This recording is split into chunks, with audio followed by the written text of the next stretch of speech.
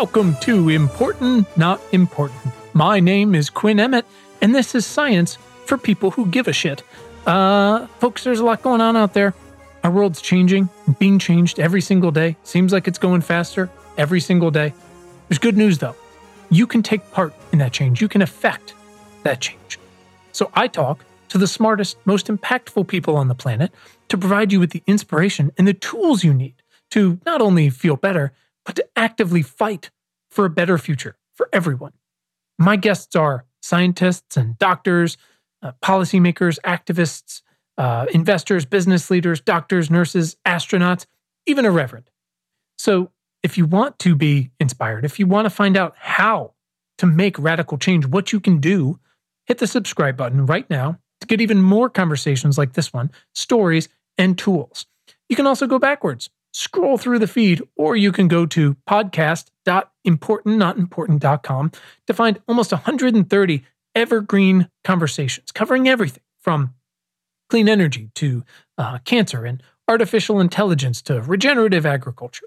In this week's conversation, what I wanted to do, and we're going to try to do, is to better understand data privacy, data stewardship, and what it actually means for indigenous cultures in the future of biotech. Questions like, how do we design equity and equitable benefit into genetic research? And who gets to decide the parameters of the data collection and the research done on that data and whatever else comes from it?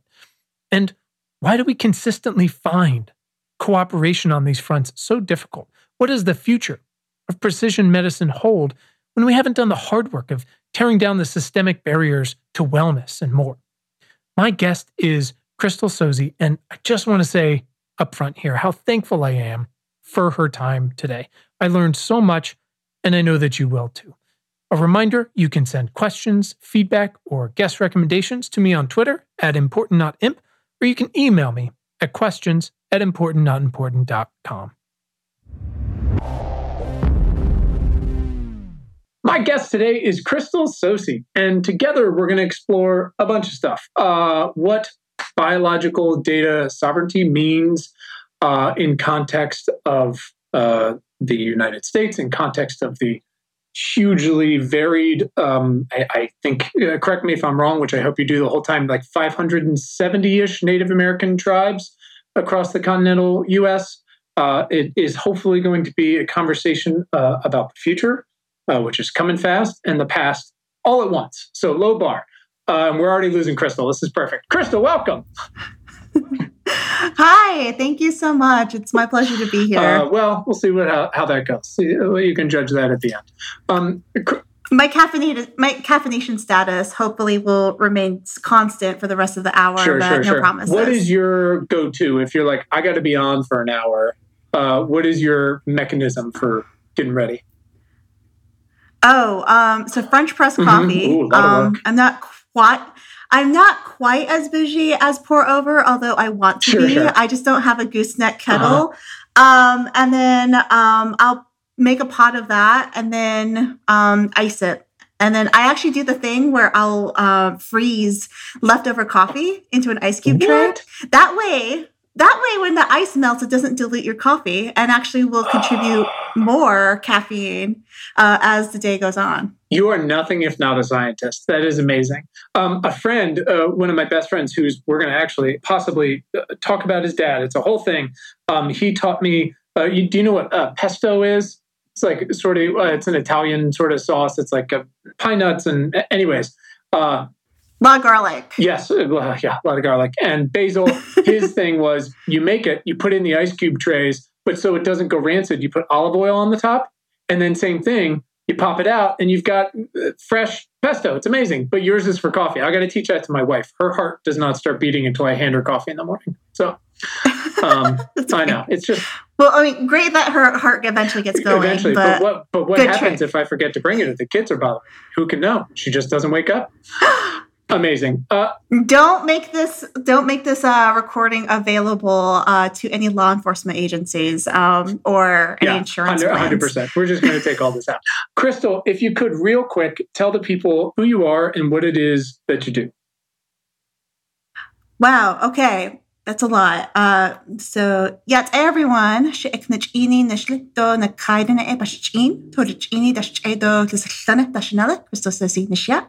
I basically just told you in Dinepazad or Navajo language, everyone that I am related to, all my ancestors on both sides of my family, and then, of course, introduced myself. And then in terms of how I identify, first of all, like first and foremost, I'm indigenous to the U.S. Southwestern region, particularly the Navajo Nation.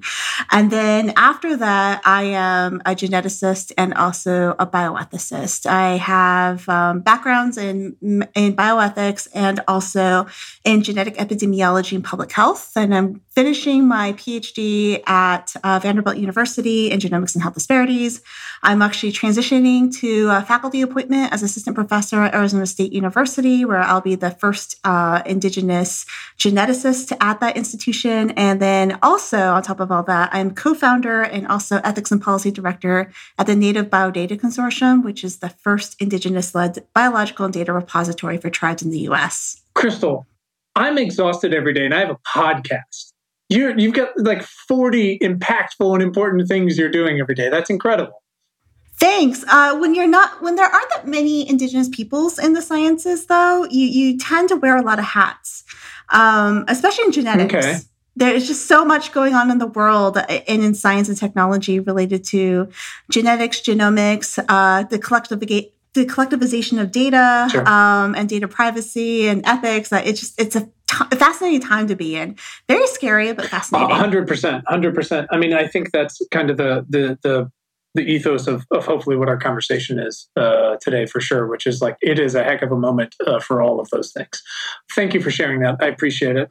We usually start with one important question. Again, I'm not sure if you've listened to any other episodes or not. It's a pretty, I think you could use the word preposterous question for sure.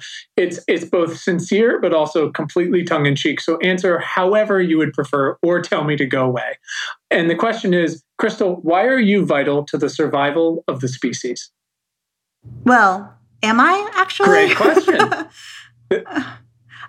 There's an underlying premise there that I am. Not right? necessarily. Before I can answer why. Most people just laugh at me, but please continue. Can I assume that you've seen the movie Idiocracy? Oh, yeah, for sure. Okay, so if we want to assume that I at least provide societal benefit, and now that I have survived past my adolescence years, I know that I don't make ridiculously dumb decisions related to my own welfare and well-being, that maybe I do have some beneficial traits that could serve for the continued propagation of the species. However, I don't want that responsibility. No, I don't feel like being pregnant in perpetuity. No. But have somebody else have that responsibility. Yeah. I love that answer. Thank you. That might be our first Idiocracy reference, which is actually kind of surprising. Boy, does that one hold true these days? Awesome. Thank you so much for sharing that.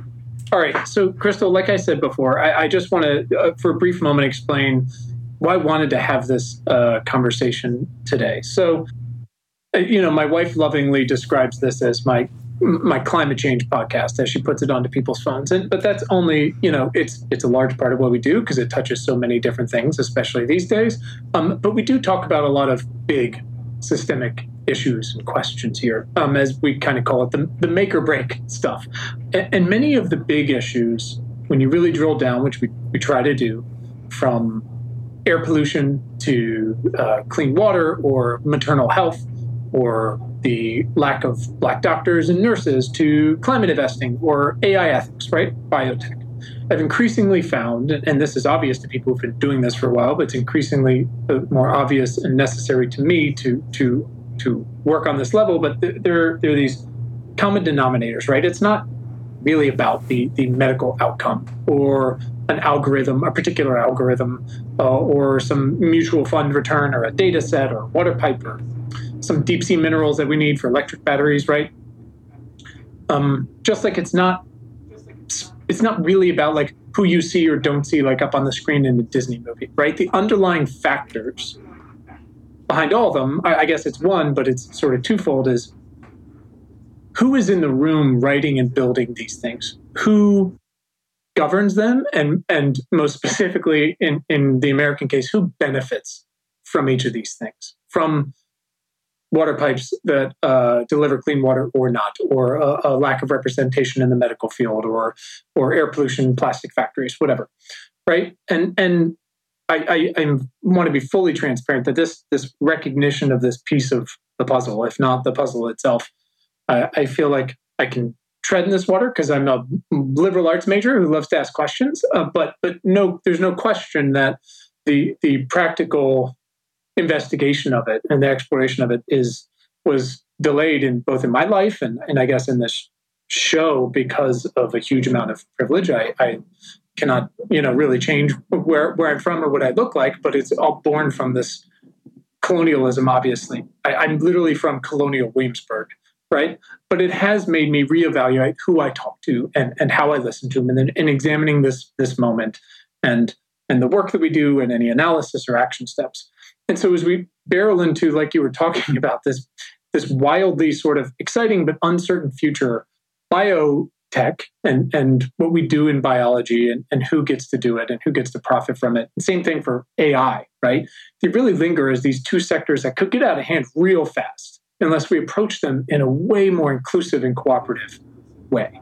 So when I learned about your work, which is, again, like 12 different things, it was very clear that it was necessary to have at least one conversation, because I feel like I still have just so much to learn about this space and from you. So I do want to thank you in advance for sharing your incredibly precious caffeinated time with me and the folks out there. Crystal, I actually wanted to start, if we could, go back just a little bit and talk about preeclampsia. So my mom, before she had me, there's 4.5 years between my older brother and me. They lost a baby pretty late in between us, which is why there's that gap because of preeclampsia. And any sort of miscarriage is super rough. I'm just a man in my own family, and the few that my wife and I suffered through were just brutal, and obviously so much worse for her. When that happened to my parents, it was math to carry the one, 1980 or so. There's no internet, there's no real genetic testing, but still their doctor, who is now my best friend's father, trudged through a snowstorm with his medical textbooks right to their house to explain, hey, here's what happened. And it doesn't mean you're never going to have another kid, as painful as it was. But 40-ish years later, millions of people in America, however you identify, don't get anything remotely close to that kind of attention from the medical industry or from their own doctors, right? We're aware of that. Much less women and women of color. And we talked about that with Representative Underwood in episode 106 about Black maternal health, and Serafina Nance and Dr. Elizabeth Russo about birth control.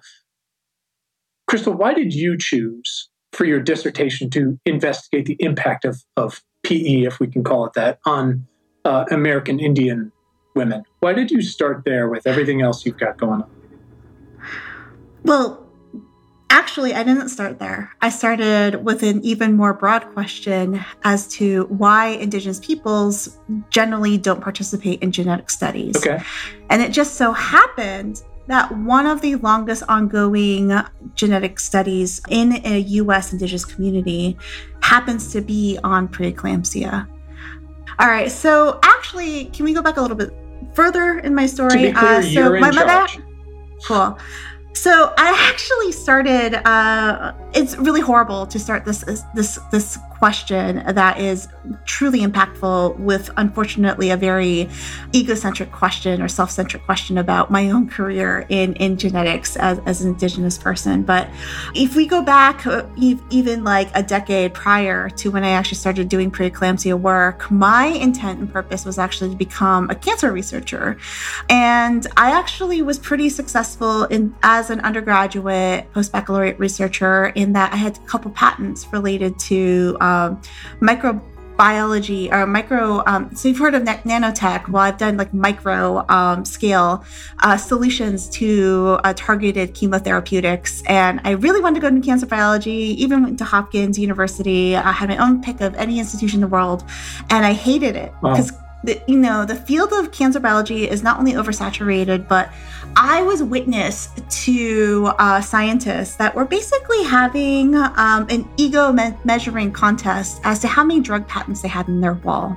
And when we think about cancer biology and what drives a lot of the research, it's, money, and it is drug innovations that relate to the FDA. And I just had this sickening feeling that, even if I were to be successful in developing a cancer therapeutic, that chances are it would probably benefit, people that were already affluent, who had already had access to adequate health care resources. And it wouldn't be my own people, the Native people that I grew up with, which were living in rural communities and relying on the Indian Health Services for their health care, and not really getting access to like the top tier drugs unless they were paying for it out of pocket at exorbitant rates, right? And I just had this sickening feeling of, what am I doing as a Native person in the field of cancer biology if I'm not going to be benefiting my own people?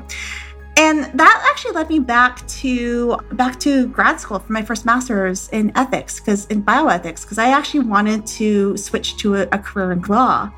And then this is where I started learning more about genetic controversies related to Indigenous participation in genetic studies, and all of these different lawsuits and controversies in which Indigenous peoples felt like they were being exploited for the genomic data, for the quote greater good of society and research. But the research wouldn't be beneficial to them. And then, I could already see the writing on the wall, even like 10 years ago, that there's going to be this huge emergence and rush for the collectivization of genetic data across all data sets. And Indigenous peoples will still, unfortunately, continue to be disenfranchised unless we had more Indigenous geneticists in the field advocating for the communities. So I actually came to Vanderbilt University because it had like it had like the perfect breeding ground for the skills that I wanted to gain, which was in epidemiology and data science and looking at genetic data sets for like conditions that had like broad scale health disparities. And I actually centered on a research lab that focused on uterine fibroids in African American women. And uterine fibroids is a benign tumor that is increasingly prevalent in African American women, and there's a huge disparity, and it's like its prevalence is, I think, at least 4 to 1 for every woman of a European ancestry.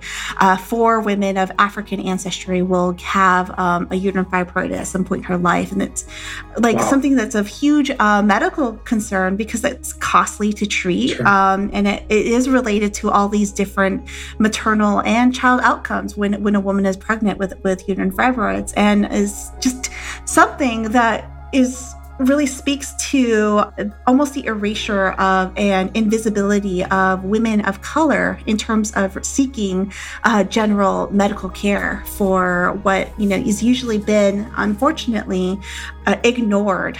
There's been a huge amount of criticism in that we have this wealth of understanding of conditions and understanding of disease related to men's health, but not women's health. So anyway, as I'm like sitting in my computer, like my desk at a computer terminal, like looking across all these genome-wide data sets with millions of SNPs or single nucleotide polymorphisms across the genome, across like hundreds of thousands of women in different multi-ethnic cohorts, I just, as a Native American, I was looking, well, how many Native Americans are in this study? Mm-hmm. And time and time it was 0. And I learned that Native Americans, again, are not participating in genetics studies, and their treatment is effectively a form of erasure. They're either not included in studies, and therefore we're not getting this wealth of understanding of health outcomes related to Native Americans, or even sometimes what happens is geneticists who don't understand that Native Americans are not just this unique monolithic identity, just pull us all into the same data set, ignoring our unique genetic histories, and then they'll just to get an adequate sample size to detect association. And these inferences could be flawed. Like they're meaningless for us because they're not actually based off of meaningful measures of like who we are as peoples. Sure. And that's always hard to determine.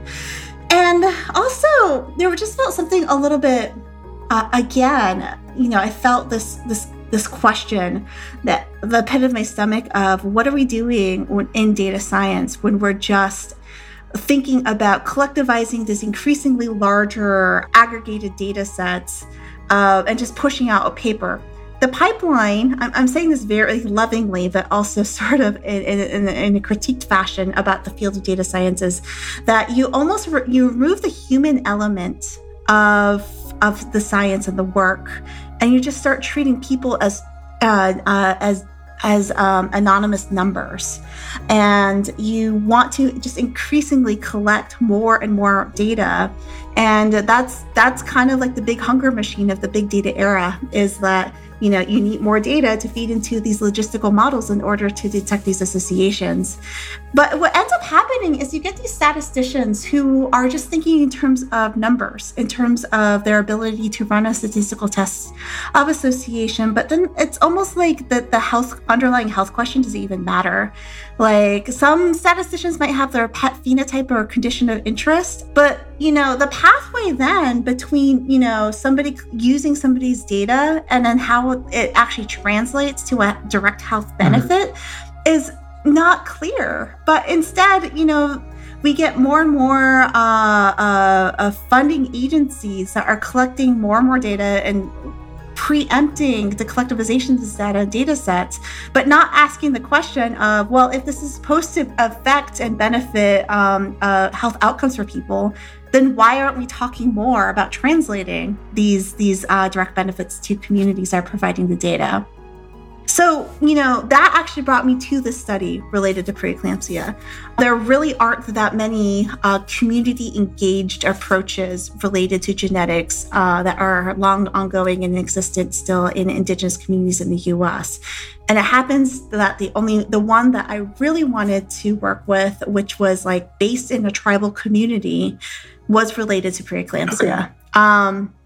Yeah, that's kind of how I got to that part of the story. Wow, no, I really appreciate that background. It's so interesting. I think, look, when you're growing up, you're like, what am I going to do? And you always, I don't know if it's some product of like the 50s or something, but it's easy to imagine like that you're picking your job for the rest of your life. But in reality, that's just not how it works. It's this, sometimes it's serendipitous, sometimes it's process of elimination, sometimes it's this, there's some sort of revelation or a moment that leads you in one direction or another, and you go, oh, I'm going to do a nonprofit thing. Like I can do that. I'm really excited, or whatever it might be, or scientist. Again, I went to a liberal arts university. It was very privileged, of course, to be able to go there, and a lot of the students who go there were very similarly. But it was always funny, and this was not me because I'm not that intelligent in this capacity. The kids that came up and were, their whole life like, I'm going to be a doctor, I'm going to be a doctor, I'm going to be a doctor, and then they take some philosophy class or whatever it might be, and their mind is blown, and all of a sudden, they become a professor or whatever it might be, and you're just like, wow, you just never know what you're going to be exposed to and how that's going to influence your thing. And again, it could change even later. You could apply it in some different way. So anyways, I really appreciate you sharing that. It's interesting, the way that these things take us. Yeah, it really is. I remember in third grade or something like that, we had to draw a picture of ourselves in our intended career paths. I drew myself with like a little suit and a briefcase, and I thought it was very clear that I was going to be a lawyer. And my teacher, who, she's such a sweet person. She's like, oh, you want to be a teacher just like me. Aww. And I love teachers. Did you break it to her? Teachers are amazing. I didn't. I went ahead and just like nodded along because I didn't want to insult her. Sure. And teachers are amazing. Oh my God, they are so amazing and overworked and underappreciated. But at that time, I didn't want to become one. Yeah. No, my mom was a kindergarten teacher. It's like, pay them $1 million and they should be all treated incredibly. It's preposterous. I know. Just as a brief offshoot, when COVID happened, right, all of a sudden we had this huge appreciation that parents had for teachers that didn't exist beforehand. And now we are returning back to quote unquote normal, right? Whatever that means. And now we're not fixing all of the issues that, caused this potential teachers to continue in the field, or I don't know. No, we've just removed the love of teaching. Yeah, it's frustrating. There's a writer for The Atlantic named Ed Yong, who I have just enormous respect for.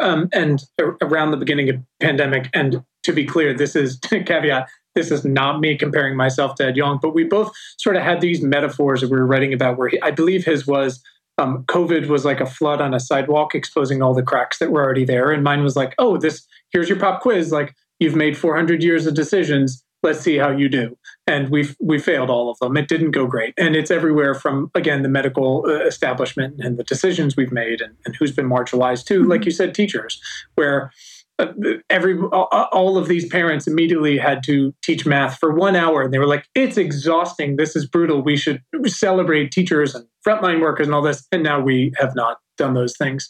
But I do believe that we can work on these things and that we can make progress. So I want to hear about the Native Biodata Consortium. And again, I could not enjoy and appreciate more, wherever you correct me, I'm wrong.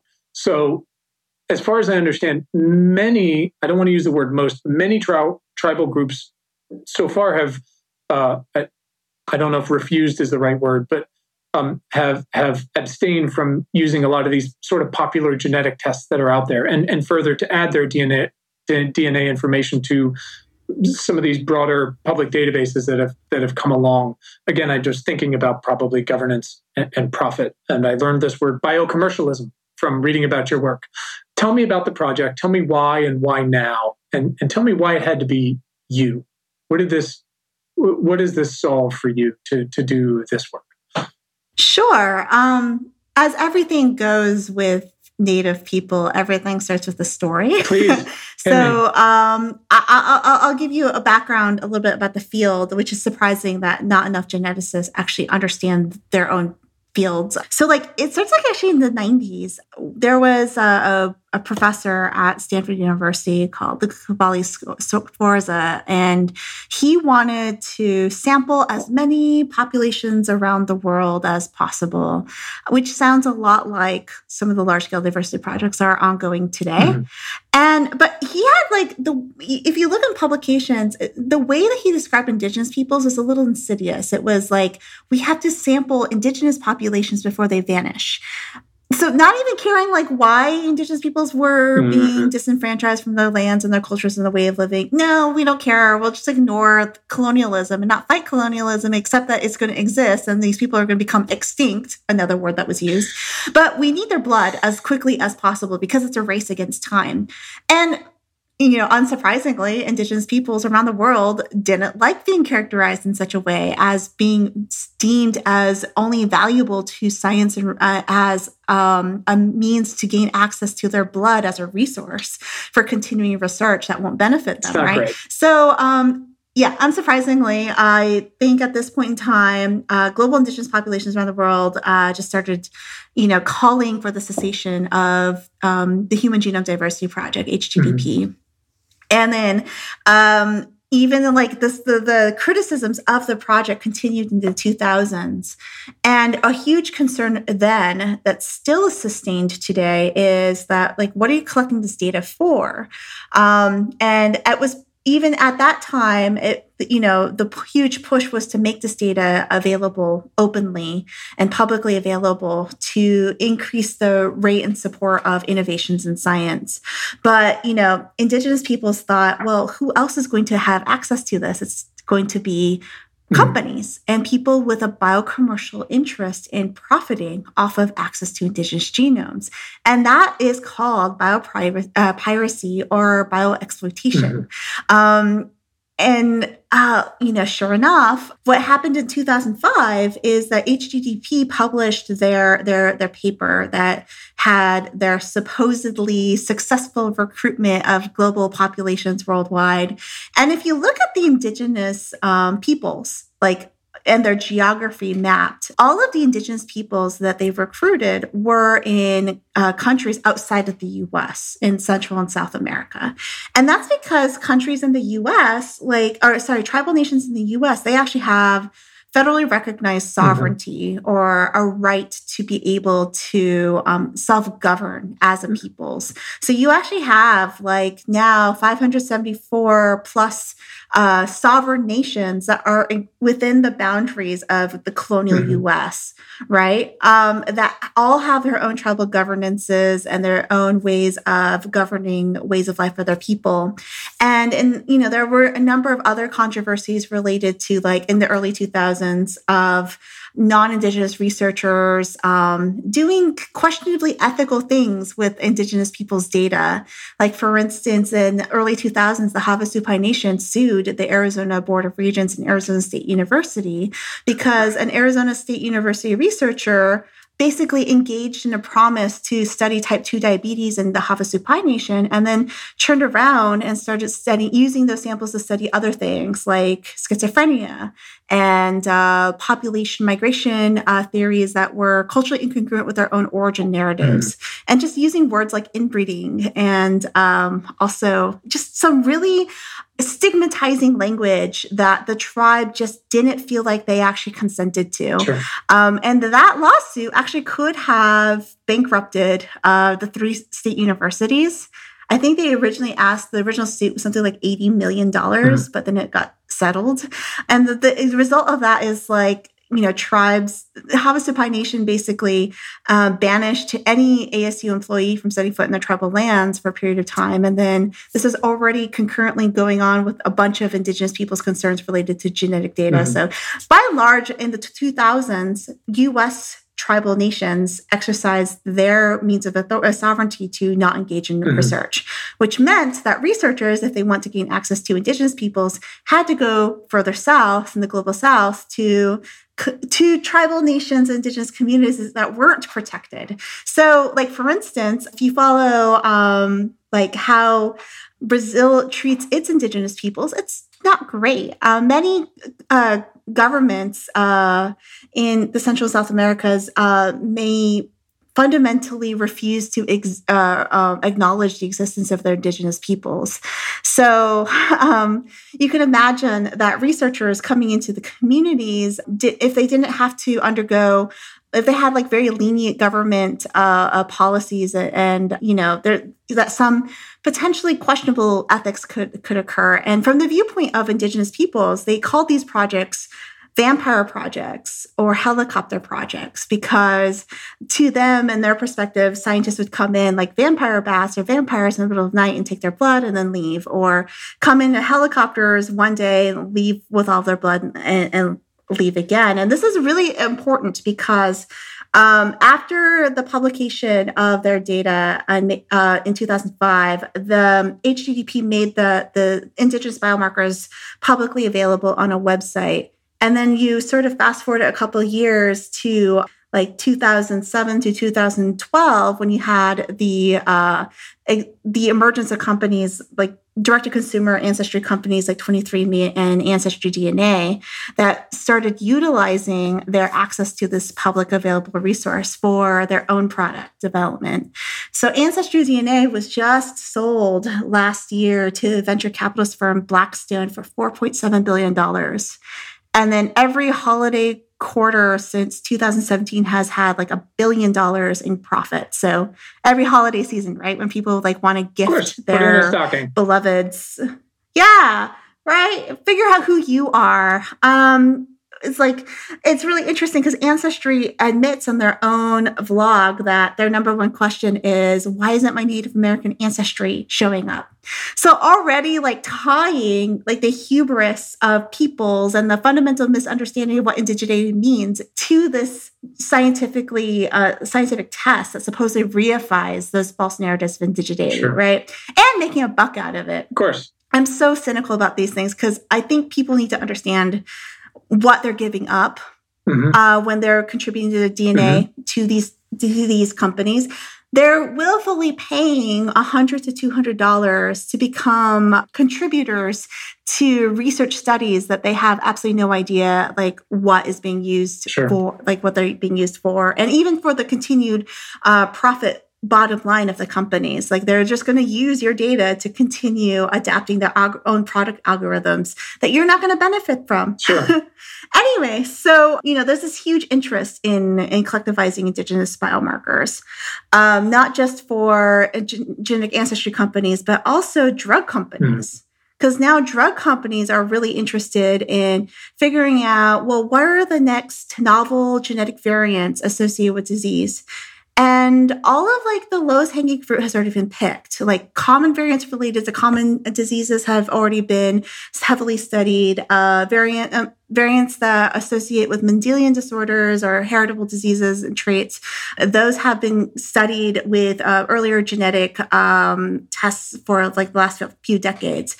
What really companies and researchers are looking for are like, what's the next variant that is going to unlock our understanding of like cancer and diabetes? And where are we going to find it? It's going to be in small untested populations like indigenous populations. And these are the same people that have been exploited.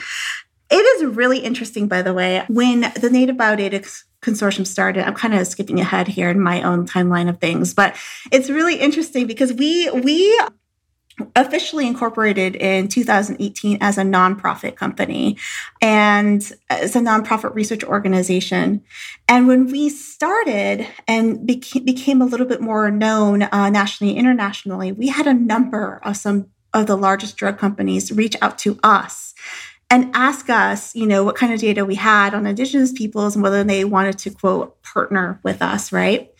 And of course, what we wanted to ensure was that genetic variants that are specific to indigenous communities that are going to be, for which are going to be form the basis for intellectual property, that those intellectual property rights are retained by the tribe, not by the companies, right? And another thing that we wanted to, we were asking them is like, well, what phenotypes or conditions are you interested in studying? They were only interested in studying the things that affected the massive population, not the conditions that affected the indigenous peoples. That's where the money is. So, exactly. So this, you should tell you, like, if our goal of collectivizing indigenous DNA is to benefit the most, then we are still going to fundamentally ignore the individuals that also still suffer, that are contributing the DNA to begin with, right? This is why I question the phrase democratizing data or democratizing science, which, democratization of science is like this popular buzz phrase that's been going on recently, and people don't understand or critically question what it means. So first of all, democracy is not really something that we should be aiming for, especially when we consider the garbage fire of 2020. Yeah, to be clear, like, right? It's not going great. This democracy experience. I don't remember what the Winston Churchill quote is, but to butcher it, it's essentially like it's the best of like all the worst options, but also like it's not going great. We could use a different word or idea. Yeah, whoever like equated democracy with, something that means something to be fundamentally good hasn't paid attention to history. And also like there are different forms of democracy, sure, like the Athenian democracy and also the Haudenosaunee Confederacy, like indigenous peoples had their own form of democracy, sure, right? But democracy is the benefit to the majority. Mm-hmm. And in this case, it's, how can we extract the data from a very small portion of peoples that have suffered the worst in terms of colonial factors? And let's continue extracting and exploiting these individuals as long as we're benefiting the most. But this is supposed to be considered a good thing. It's horrible. I think people need to stop equating diversity and inclusivity with equity because it's not the same thing. Like we have all of these DEI or EDI efforts in terms of like trying to ensure that we have more inclusion and participation of peoples of color in like all levels of academia and different fields, right? But that means nothing if you're not also providing equity to that representation. Hey, it's Quinn. I'll make this quick. Sifting through the news is a slog. Finding the signal in the noise is damn near impossible. And if you do, what can you even do about it? I'll tell you what you can do. Literally, every week, I'll tell you the most impactful thing you can do. In just 10 minutes a week, you can get smarter, feel better, and make radical change. For yourself, your family, your investments, your company, and for the world. Join tens of thousands of other leaders and subscribe to our free weekly newsletter at newsletter.importantnotimportant.com. Get the most vital science news, exclusive analysis, and action steps for free. That's newsletter.importantnotimportant.com, or just click the link right in your show notes. Back to the show. Well, and that's the point about who's in the room. It's not just like we have failed to do the input side, right? Which is inclusivity is not just like hiring people or statistics in like your PR of your company. It is literally who's in the room, who gets to participate, and why, and what is the hierarchy there, and not just what story is told, not just who gets to tell the story, but who gets to decide who gets to tell the story. But then you also, like you're saying, the equity side. You have to consider the output, which is like, okay, that's great. Imagine we had a pandemic that affected everybody on the planet, right? And the end was everyone. You still have to consider, and this is what we're seeing, and this isn't specifically tied to any particular indigenous population or any population, but this idea now we've got these two main drug companies that develop the mRNA vaccines, but develop them in participation with at least one federal government that threw billions of dollars at it and contributed their own scientific expertise. And now you've got, yes, it did help the most and everyone, but who is profiting from it is exclusively exactly who you'd expect it to be. And now they're refusing to both share those profits, but also the patents that are driving those profits. And so once again, the low-income populations of the planet, the most marginalized, 4 billion people, are not receiving the output, which is where is the benefit, right? And where is the equity in that? If those people aren't protected, if only certain, capitalistic corporations are benefiting from it, then we're doing it all over again. And it seems like that's the same thing, if I'm understanding it correctly, with this idea of, no, we're not going to give you the DNA because you haven't proven that there's an equity for us on the other side of this. Exactly. We cannot equate equity of participation with equity of benefiting. And this is what we're really calling to push. Like, if you're going to create technologies based off of our people's DNA, then we need to talk about a more direct path in which we benefit.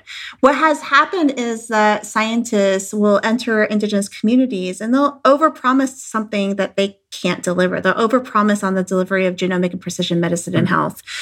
It is not unlike, let's see, so a New York Times reporter went back to the Cristiano, which is a Central Amazonian community, in like 2007.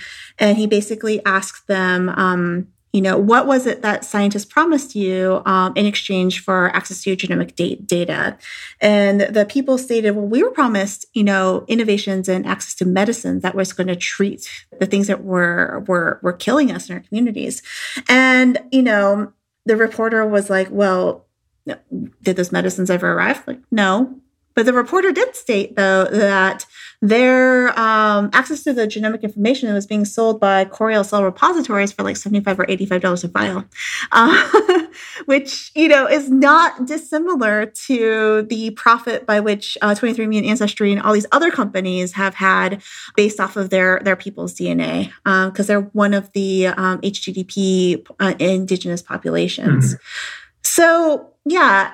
There's one of the reasons why U.S. indigenous peoples have at least voiced to us at the beginning of the Native Biodata Consortium and why they don't participate in federally funded research is that in the U.S., data that is collected from federally funded research has to be collected into a repository, again, with the underlying assumption that it will advance health and science and the rate of innovation, right?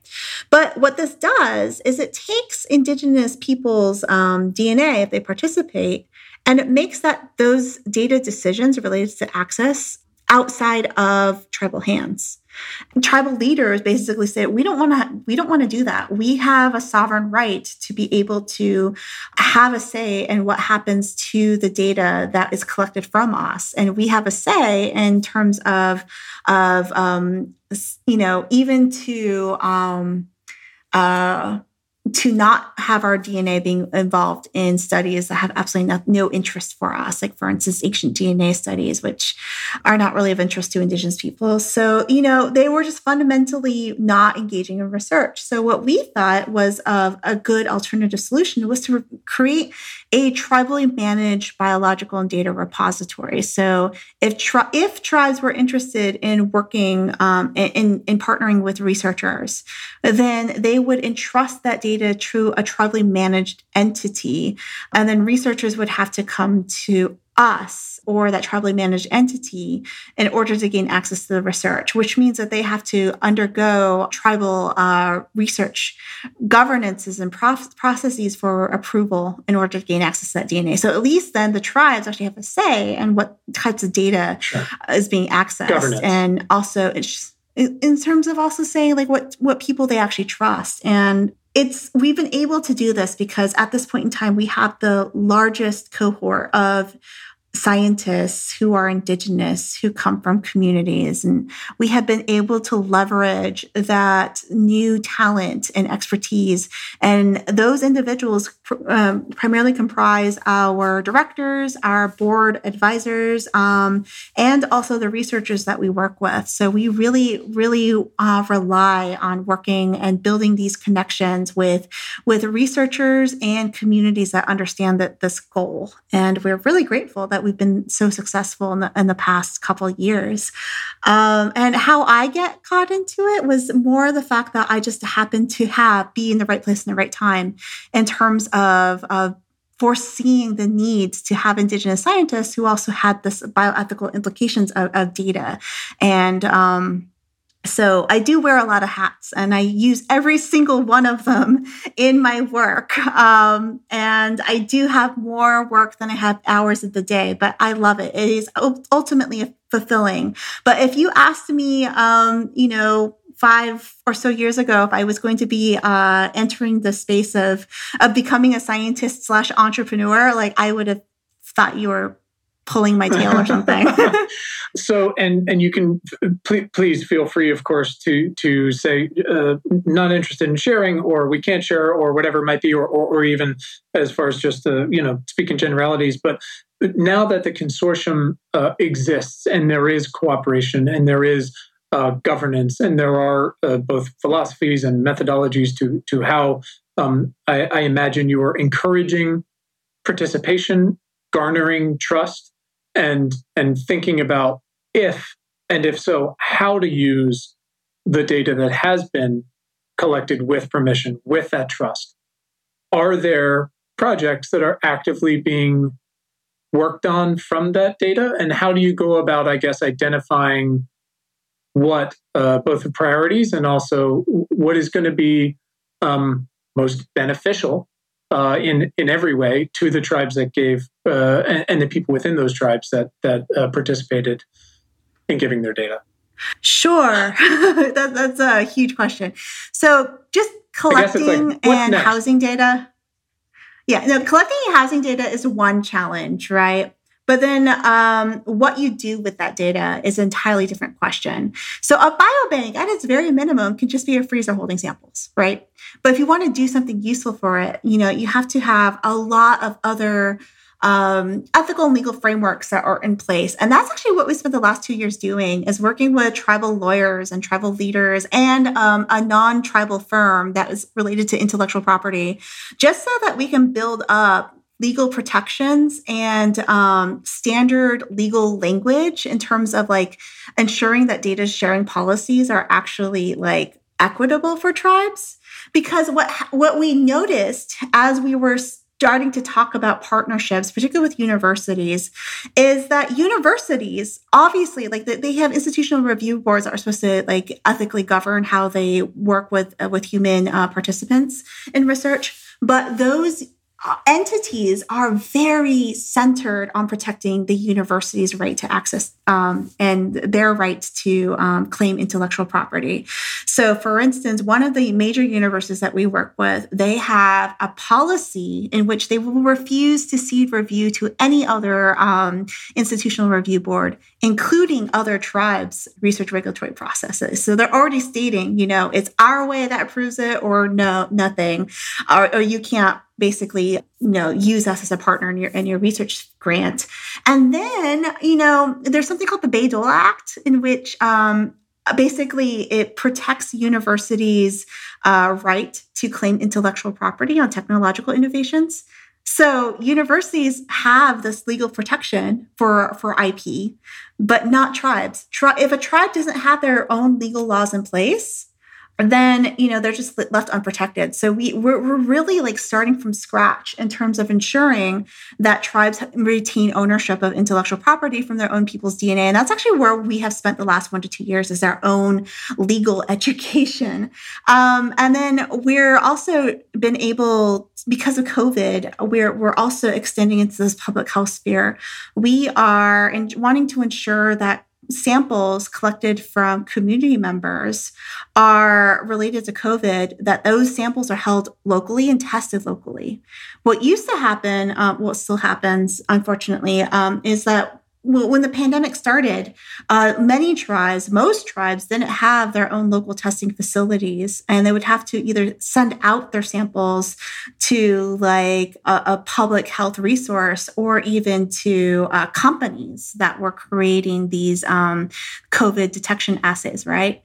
And that actually put genetic data in proprietary hands that, they had no sovereignty over and no protections over. And that's their genetic data. So now we don't know how many companies have had access to genomic information from Indigenous peoples. And, that was just part of the pandemic. So what we created was a tribal public health surveillance program in which we are ensuring that data is housed locally, tested locally, and also ensures that we don't have this huge lag period in which somebody has to wait like 2 weeks for the test results to come back. And meanwhile, maybe unfortunately infecting other people. Now you can turn around those results a lot quicker because, the sample is just down the street as opposed to several states away. And then you can perhaps mitigate the spread and transmission of the virus. So that's one thing that we're working on. We're also working with a number of tribal communities that want to start their own biobanks. It doesn't have to be human samples. It could be things like creating their own seed biobanks. Yeah, there's actually a lot of interest in that. Like, for instance, museums have had archives of like indigenous samples of plants. And because, big agriculture has created these huge monolithic cultures, monocultures, right? There's a huge threat to like genetic diversity. So like, for instance, the banana plant that we have is actually under risk of perhaps being totally obliterated because I think it's the Cavendish species of banana plant is really open to susceptibility of disease. I remember reading something about that, which is basically like, I don't think people realize bananas are going bye-bye. Yeah. And so now, agriculture is looking to these museum archived samples of indigenous plants to sort of, reintegrate back into their species. But that's, a form of exploitation of indigenous knowledges, right? There's a battle. So like, there's this huge interest in, indigenous seeds. Same thing as, California dealing, now going, oh, wait, it turns out we should have been listening to indigenous people and how they manage forests for thousands of years because... Oh my... Yeah. Indigenous science is always considered like this fringe thing or this alternative hypothesis. But when it services supposed Western science, then we're deemed useful, which is another form of extraction and exploitation of our knowledges. So it's all integrated. Like for us as Indigenous peoples, like we don't have like these weird arbitrary definitions of what constitutes human versus non-human. We steward all types of data, which is awesome. And it also speaks to the fact that as a geneticist, I am so annoyed with the prioritization and preemption of genomic data as being like the means of studying health disparities, because only like up to 50% of diseases are heritable.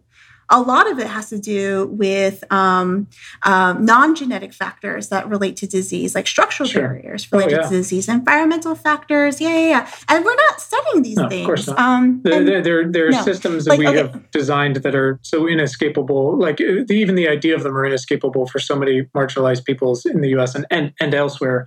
That, to not consider them is just gross negligence. Like you can't just look at the DNA. I mean, I think of, again, this is a totally different version, but the research, I'm totally forgetting the gentleman's name, who does the Blue Zones research. Have you heard about this? He's worked with National Geographic forever and basically has identified the places around the world and the unifying sort of, I don't remember what it is, 7 or 8 sort of building blocks where the people live the longest, but also the healthiest, essentially, and how they can be in totally different places. But these are the things. And one of his initial identifications was the things like you were just saying, but almost the inverse. What makes these folks live the longest, healthiest is only something like 20% genetic, and 80% of it is all of these other factors that in the West we are both happy to ignore or invert and just totally ruin, from junk food to sitting to isolating people, et cetera, et cetera. Yeah, no, that's actually accurate. It's I go into conferences all the time. Like, for instance, I just presented at a Society for Clinical Pharmacology conference, and I basically told them, like, we are overpromising on things that we can't deliver. We are over-prioritizing genetic information and their contributors to our disease. And really, we should be thinking of structural factors. And the statistics I cited to them was like in 2018, so right before the pandemic, the Indian Health Services spent 2.4 times less per patient than the national per capita spending for healthcare. So I'm all like, when COVID hit, right, the communities that were hit the hardest were Black intergender communities and also tribal communities. And tribal communities, just to seek preventative healthcare, some of them have to drive 3-4 hours in one way just to be able to see a clinic. So I'm like, maybe we should be thinking more along the structural access to disparities in health than just claiming everything to be genetic. And that is my critique as a geneticist. Well, sure, but I mean, I'm so inclined, and part of this is having young children who do this to me all day, but it's this methodology of just going why, until you get to the bottom of things where you think wider or with more nuanced and layered context. But, like you're saying, over-promising and under-delivering. I mean, we've been talking about, and it's been on the cover of Personalized Medicine for how long now? And maybe it's time to take a step back and go, maybe the reason it's not working isn't because of these hyper expensive personalized medicines, and it's these enormous structural barriers and food deserts and all of these different things and the air pollution in the water that just nullify anything you're going to do with medicine if it works in the first place. Personalized medicine is such a misnomer anyway. We're writing a paper on just this. We just had a conversation about this before this phone call. So personalized medicine makes sense from a clinician's point of view, in that clinicians, their point of care is each individual. So they're considered with one individual's personal care and their data. Fine. To everyone else in the world, though, that accesses health data, like, it's a misnomer. So personalized medicine became precision medicine. And precision medicine, especially related to genomic medicine, is basically defining biological groups by at-risk categories, like who is at risk for this disease versus who is at risk for this other disease, right? And then when those groups are defined by racial and ethnic categories, then you get into racial medicine, which is opening up a whole floodgate of issues, because, like, one Indigenous person is not the same genetically as another Indigenous person. One white person is not the same as another white person. A Latino person, it could be genetically diverse from another Latino person. These are just like really broad social categories that are dangerous when you over-biologicize them. Well, I mean, our conversation with Lauren Underwood, Representative Underwood, about the Black people who identify as women, as birthing persons, I'm trying to use the correct language here, are nationally 2 to 4 times more likely to die in the year after childbirth. But in her home state, it's 6 times as likely, right? And that's not a biological thing. That is a societal construct that we have built and is probably working to plan. It's not something that's broken, that's designed this way. And by trying to, like you're saying, trying to get into the racial medicine side, it is not that way. Otherwise, when Serena Williams and Beyonce published their stories about their miscarriages and Serena Williams almost bleeding out in her delivery room after she had her baby, if there was a biological answer, a medicinal answer, she could have afforded it and it would have been available. But that's not what that was. It was doctors who don't listen to her and a whole system that's failed her, for generations. And we just keep repeating that. Yeah, exactly. I'm not going to say that, that genetic ancestry is not useful for some things. It's just not useful for everything.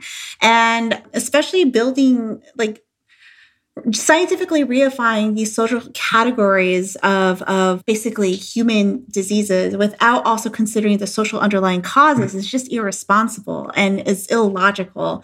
We really just should be thinking about these societal factors related to disease. So I'll give you another one, Native Americans, a common negative stereotype about us is that we are supposedly genetically predisposed to alcoholism, right?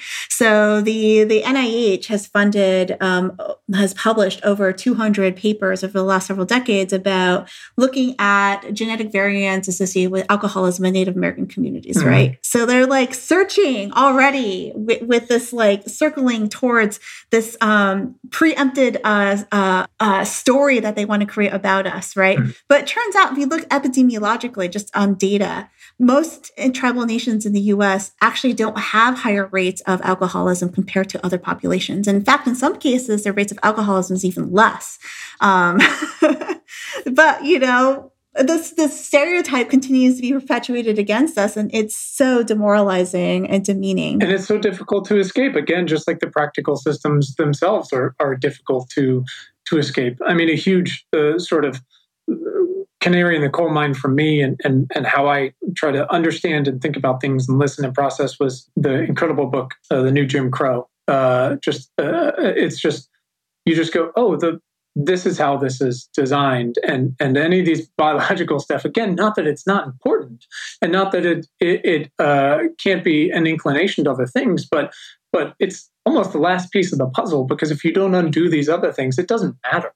It's like when you say black kids are twice as likely to have asthma. It's like, okay, but why? It's because they live next to coal plants, and that's because we made housing unaffordable and we redlined everywhere. And you can just keep doing this. It's not that difficult, but apparently it is. And so it's understandable when 574 tribes say, we're not giving you your DNA, man. There's no equity here. There's no benefit. It's really important that everybody has knowledge of these issues and the underlying ethics behind all this, because it ultimately affects everybody. So these issues related to data privacy and consent affect not just Indigenous peoples, not just peoples of color, but all people. So there have been a number of studies that have shown that for people that don't understand all the intricacies of research consent forms, that there can be a confusion between research and also clinical care, especially for instance, if a patient is going to go into a university hospital or a clinical setting and they're asked to be recruited into a medical study, right? Sometimes there's actually a huge amount of confusion sometimes about that their clinical care is tied to their participation in research. That is a huge problem. Okay, that's also considered clinical genetic tests, right? When your provider recommends that somebody takes a clinical genetic test, what they're doing is they're providing access to a third party, the makers of that clinical test, to provide access to one's individual genome or everyone that they're biologically related to. But that's a commercial entity. Sure. And it's really fascinating because they're really very few clinical genetic testing companies have opt-out policies, data sharing opt-out policies. I'm just thinking of, and you're still without sharing too much. I'm thinking my wife and I had an impossible time making our children and had to do a lot of IVF, and there was a phenomenal amount of testing involved, and we never actually discovered why we had such a hard time. We were very lucky to eventually be able to make some babies. But I can't imagine the forms that I eventually was just like, yeah, fine, like whatever gets us to the answer. I cannot even imagine what I've signed away at this point. Yeah, I had that same issue. And I know how valuable companies find supposedly Native American DNA. I was at the American Society of Human Genetics meeting a few years ago, which is like the largest worldwide conference of a geneticist in the world. If it's not the largest, it's like the second largest. And I had a question related to 23andMe and some university partnered research. So I went downstairs to their booth, their exhibitor booth, and I got a hold of the technical advisor. And he basically looked at me and it's like, oh, you're Native American? Can I give you a free test to everyone, all your friends and family? Like, oh my God. Wow. Way to reduce, like they're just like, they're not even being subtle. Way to reduce the science. I know, way to reduce the supposed scientific colleague to the color of my skin, right? And utility for the company. And exactly. At the freaking genetics conference. Yeah. And this happens all the time where 23andMe and Ancestry and other genetic studies will just set up booths at like tribal fairs. And in some cases, they'll prey on like missing and murdered Indigenous women. Like, hey, you want to find your missing relative? Provide us your DNA. We'll deposit into a database or a data set and so that it could help you find a solution better. Hey, everyone. It's Quinn. Have you ever looked around your job and thought, what are we even doing here? If you've ever wanted to take your skills to more impactful work, to do world-changing work, let me tell you, now's the time. With just one click, you can find a job that does that work at ImportantJobs.com. Important Jobs is for journalists, students, engineers, software developers, accountants, designers, nurses, research assistants, people who want to work in clean energy, consumer products, health tech, agriculture, and artificial intelligence. And if you work for a company or organization already doing that work, you can list your open roles at Important Jobs for competitive rates and get them in front of our entire community. Reinvigorate your career on the front lines of the future at ImportantJobs.com. Back to the show. I could have this conversation all day, but your time is just so valuable to so many other people. I want to just talk about one thing that's a little less, what do they call it these days? Hard science.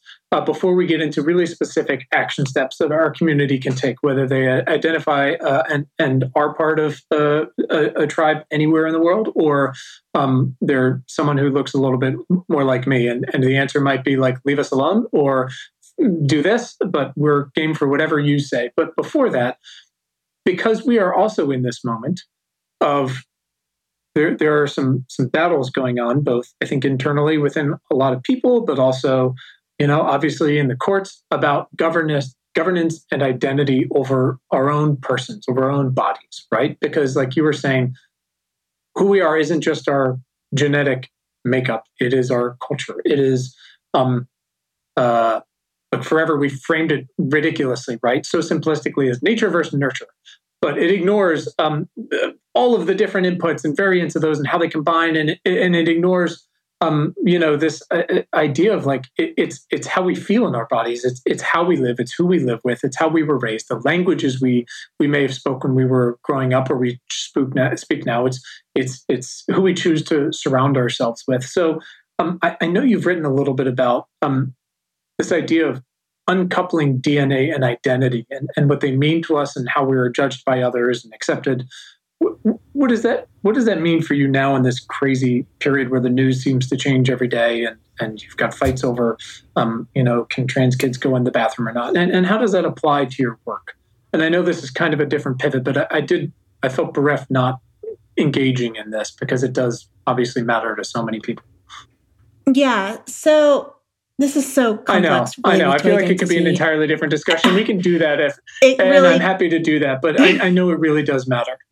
I mean, for one thing, we're not just one thing, right? We belong to multiple communities, and we should be embracing those identities to the extent that it embraces us back, right? A huge part of people wanting to claim genetically, creating indigenous claims is a sense of wanting to belong somewhere, right? That's kind of what we're talking about, is this human want to connect to something somewhere.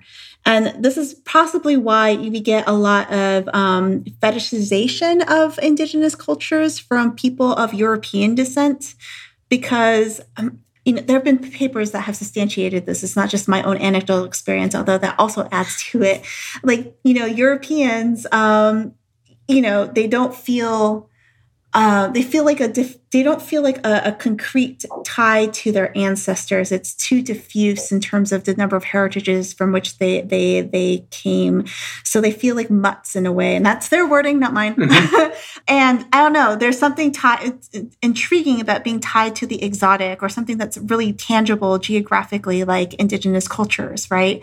And so there's a lot of instances in areas in the U.S. of people wanting to falsely claim indigeneity, like for instance in the Southeast and South, which has a huge complex racial history related to all the different identities. So, just using that as a microcosm for people just wanting to belong somewhere. Many people look to genetics as an easy fix. And I say that as an easy fix because I used to volunteer for the Native American Indian Association of Tennessee, which is a nonprofit there. And people would call in daily saying, oh, I took this genetic test and I'm 10% Native. Can I get a tribal enrollment card so that I can get a free house? So there's some insidious, wants to claim indigeneity because there's this perceived gain there. But then also there are just individuals that don't want to do the work of genetic genealogy, because some people will ask like, well, what is the legitimate way to claim indigeneity? It's like, well, family history, family records, going through census rolls, and it's too much work, which is also horrible for me to hear as a Native person. Like, oh, great. Like, you want to be one of us so badly, but it's so much work for you. You're going to have, if you actually were Native American, you'd find it really difficult to exist as a Native person. I'll just tell you that, considering how much backlash we get just for merely existing. So maybe you should rethink that. But going back to the larger question of belonging, I think sometimes people look at genetics as too easy of a solution to create these senses of belongingness, but really they should just be thinking about the communities that they already exist in, and really thinking about embracing those, because there's numerous layers to our identities. And when you think of it that way, then over-biologicizing it removes the beauty and the diversity of all those experiences. So I don't know. I'm just hoping that people really think about creating community and connections in places that are legitimate and more proximal to them, rather than trying to falsely create these claims. I love that. Thank you for that. That's a very thoughtful answer to a ridiculously complex question. I thought of something, and this is a little offbeat. 1 second. There's a book/cookbook that's available. I think it's a couple years old now, called The Cooking Gene, and it's by a gentleman named Michael Twitty, who's an African American gentleman, but also identifies, like you were saying, like no one's a monolith, right? And no one wants to be identified that way. And he talks about basically, how did food come from all these different countries and cultures and peoples in Africa and make its way to the American South? But also, what does it mean for him and his history and all his different places, but also the ways he identifies as an African American man, as a gay gentleman, as a Jewish man. And it's one of the most beautiful books I've ever read, and I recommend it to anyone. So, and it just talks about delicious food the entire time. So there's just that as well. But I thought you would appreciate that because, the biological, biomarkers are there, but his point is like, yeah, but what else does it mean? And what else makes me me? And what else makes food important to people, and how we nourish people through stories and things like that. So anyways, I can't recommend that one. All right. There's a point to be made here, in that even these categories, these social categories of peoples, is arbitrary, because it's based off of a definition based on one point in time, a cross-sectional point of history, and people move all the time.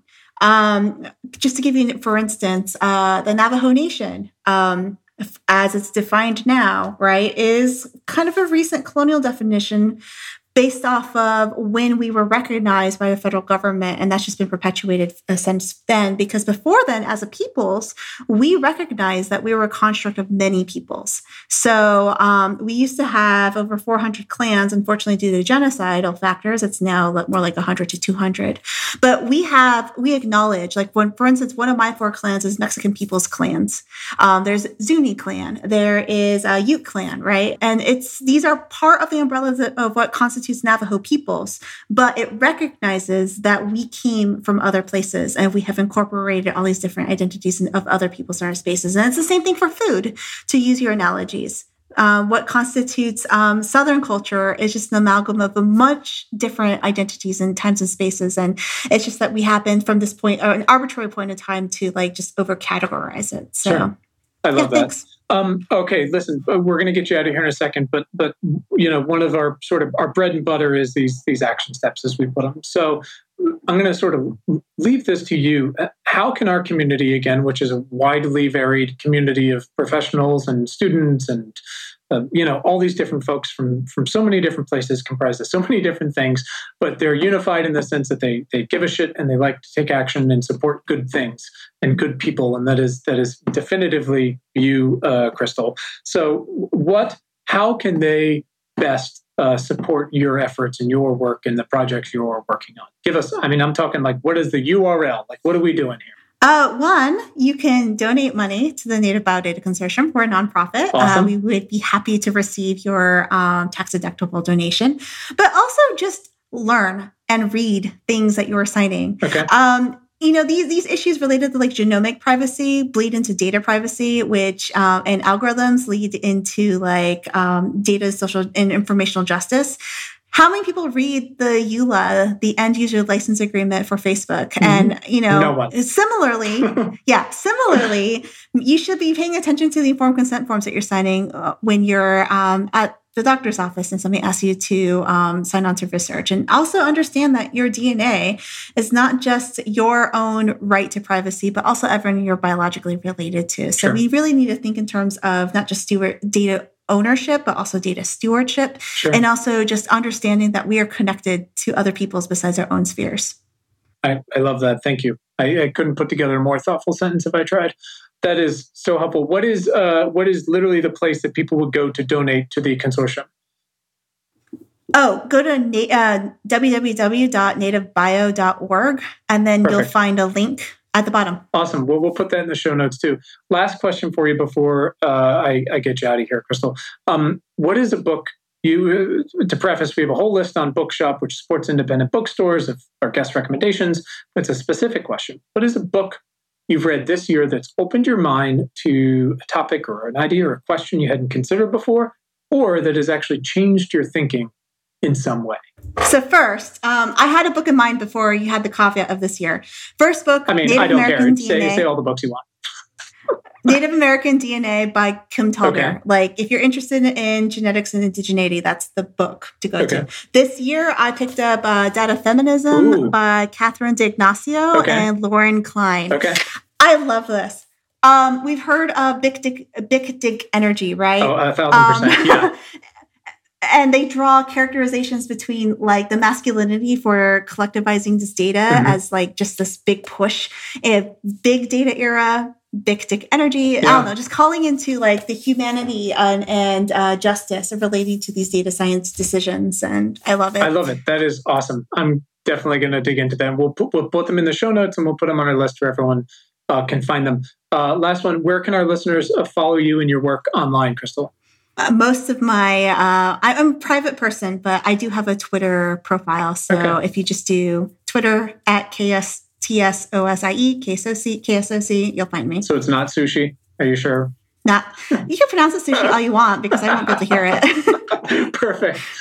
Crystal, I know that your time is immensely valuable and you have given so much to us here. I do hope, and I believe we've done 129 of these, that our community can pay back the time you've given us today through, like you said, learning and listening, a greater understanding of the landscape, but also hopefully this proclivity that we tend to show towards supporting good people's work. So let's do that, folks. So thank you so much for your time, and I sincerely appreciate it.